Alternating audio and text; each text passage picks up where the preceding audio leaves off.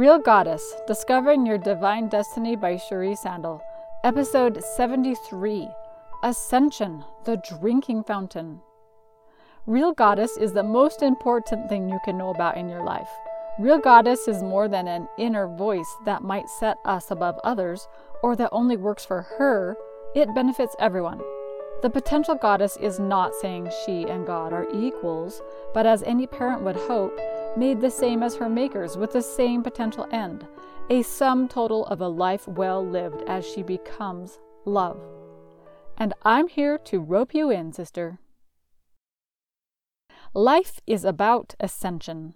But sometimes I wonder about those who seem to not struggle in a particular area, and who often have no idea what creates strength in a person, in a way that that person already has strength. But the truth is that we all go through times of advancement and growth, and may not even realize how far we've come, or how far we could go. Take, for instance, your ability to get a drink of water out of the drinking fountain. I know, this seems really basic, but like with other parts of our life, we may be anxious and uncertain about what it might take to accomplish that thing, but once we do, we don't even look backwards. And some with natural talent may never even know that there was something to be learned, which they can't even share the process with other people who are also struggling. So let's say you've never seen a drinking fountain before. You saw someone get a drink out of it, and you decided that you wanted to as well. You might walk up to the drinking fountain and realize how far you have to bend, and that maybe you even have to lower your knees a little bit so that you can get to the right place where the water will squirt out. Then you have to know how hard to push the button or lever to be able to get the water to flow. Or even realize during COVID that the drinking fountain has actually been shut down. It's not user error. You have to know the degree of pushing the button or level to the amount that will get the right flow of water out. And finally, the water is falling into your mouth in a way you've never experienced before. And then someone comes beside you and uses the kid's drinking fountain, diminishing your supply of water because of lowered pressure, and you have to figure out once again the flow of water appropriate to get it into your mouth. You might say, there's so much involved to this. All of the steps that I have to take to be able to get in the right place to be able to get the water into my mouth. And then, do I have to raise my head and swallow? Or will I swallow with my head still down and make it feel like it might go out my nose? How about the drips of water that fall from my lips that I didn't expect to be a problem? Do I wipe it away with my sleeve? That's what it seems like everyone else who uses it has to do. But is there a better way? Maybe the hand? I don't know, that seems a little sloppy. All of this is subconscious knowing for those of us who have done drinking from a drinking fountain more than a few times. It's not something we feel like we have to learn, or would ever even have to teach. But some aspects of learning are like this in life, and we feel like we are learning how to drink from that drinking fountain once again. Others might look at us and say, "Oh, what's so hard about that?" Or, "I've never even had to think about that, so what's wrong with you?" That I have the opportunity to have new experiences mirrors this opportunity of learning how to drink at the drinking fountain. I may never have done it, but soon enough it will become subconscious and will benefit me in many ways. Some people may think, there is no hope in teaching this fool how to drink from a drinking fountain. Anyone can drink from a drinking fountain. I am not even going to entertain teaching someone such a low-level, meaningless task. Yet the person who sees potential will say, I see what that person is capable of. I have faith that they can do it, and I am going to show them those small steps because I care about them and know that they can grow, assuming that they want my help in getting that water. Note, many of us may say we don't want their help, that we'll figure it out on our own. Thank you very much. Yet those of us humble enough to accept the instruction, see the reason for this growth, and know it might take us a while longer to learn it for ourselves, and let others who know easily teach us. Then we can advance quicker and more efficiently. And then consequently, after I've mastered the drinking fountain, I'm on to the next thing. I'm learning how to use a paper towel dispenser now. how to push the lever down, or how to get the blasted hand motion thing to recognize your hand. And then I realized people need help filling the paper towel dispenser, and I have a new learning curve. And then maybe I'm learning to filter water from one of those drinking straw things that are supposed to make muddy water pure, like when hiking or in an emergency. And to some people, they would think it's no big deal, but to me, it's huge. It may make the difference between giardia or just being happy to quench my thirst. I have come to realize that a majority of people don't push their learning. They don't push the limits of what they think they can do. They are content to do the status quo, to do what is expected of them, and that is where they stop. And I have definitely been part of that crowd. They spend a lot of time on various forms of media. They may watch TV all day and feel like a success. I think I got all of that out of my system as a youth, and now I just can't imagine spending my life doing something so unproductive as watching TV or movies all day. But I digress. You realize that deep within there is a drive for growth and excelling and progressing, which is why we're here.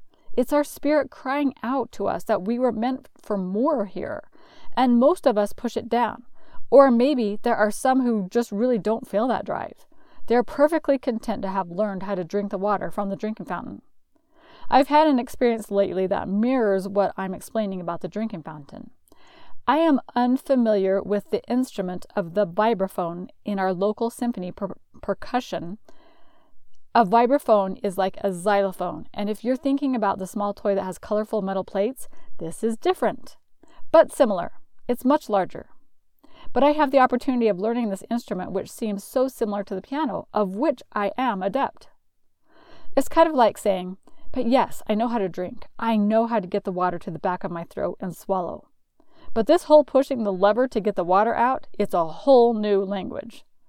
So, using mallets 2 at a time instead of my 10 fingers on the piano has been a stretch, and some people are not sure how to instruct me in the correct way when they obviously see me doing it wrong. I've gone for several weeks doing it wrong, and now that I know how I've done it wrong, I see it was obviously wrong. I was tensing up and hitting the wrong part of the key and not moving my wrist fluidly enough, and it was coming out sounding pretty clunky and hollow. Last week, a local band director, aside from our symphony director, approached me and told me he had something for me. I was thinking, chocolates, some new awesome music, a gift of some sort. He quickly grabbed my mallets and showed me how to do the wrist action and how to calm the tenseness in my arms and how to make it sound more whole and rich. I'll admit I was at first a little put off by this band director telling me how to do this after I'd been doing it for weeks, especially as I didn't receive a gift I thought I was going to receive, at least in the way I thought I was going to.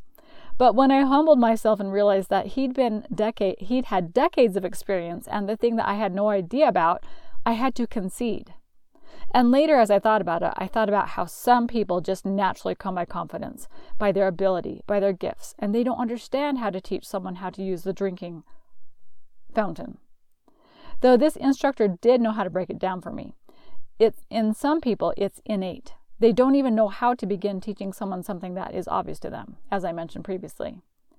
I find that I can be of assistance to people who are trying and struggling and not knowing how to do things, but I know how to do it because I've learned how to bend down and get the water into my mouth and wipe away that annoying drip and depart from the drinking fountain without looking like I just lowered myself in some undignified way. Have you ever considered the Fibonacci sequence? The Fibonacci sequence is a natural phenomenon in nature. A swirl of a snail, a hurricane, a galaxy, a baby in utero. You can look it up online if you want to have a visual representation. It begins large, then wraps around to small, but powerful at the end, maybe full of seeds, light, a human heart. It starts at the smallest inner part as the value of 1, then adds itself to 1. 1 plus 1 is 2. Then 2 plus 1 is 3. As it gets larger, 2 plus 3 is 5, and 3 plus 5 is 8. In a timeline sense, it has birth, growth, decay, and death. The outermost biggest part is the death, or the highest level of progression. In a figurative sense, it shows our beginnings of growth to our expansiveness of growth, where we can regress and progress as the cycle of life seems to do. It's a spiral of ascension. We might start at the physics and the physiology of the drinking fountain and eventually find ourselves at something much more as we spiral upward and bigger, like becoming the U.S. ambassador to Spain, for example, who now must grow to considering foreign policy, organizational behavior, negotiation factors, and cultural differences.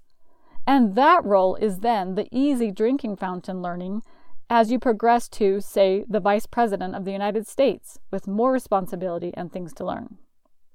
A cycle of ascension. But there's always a starting place to that learning curve.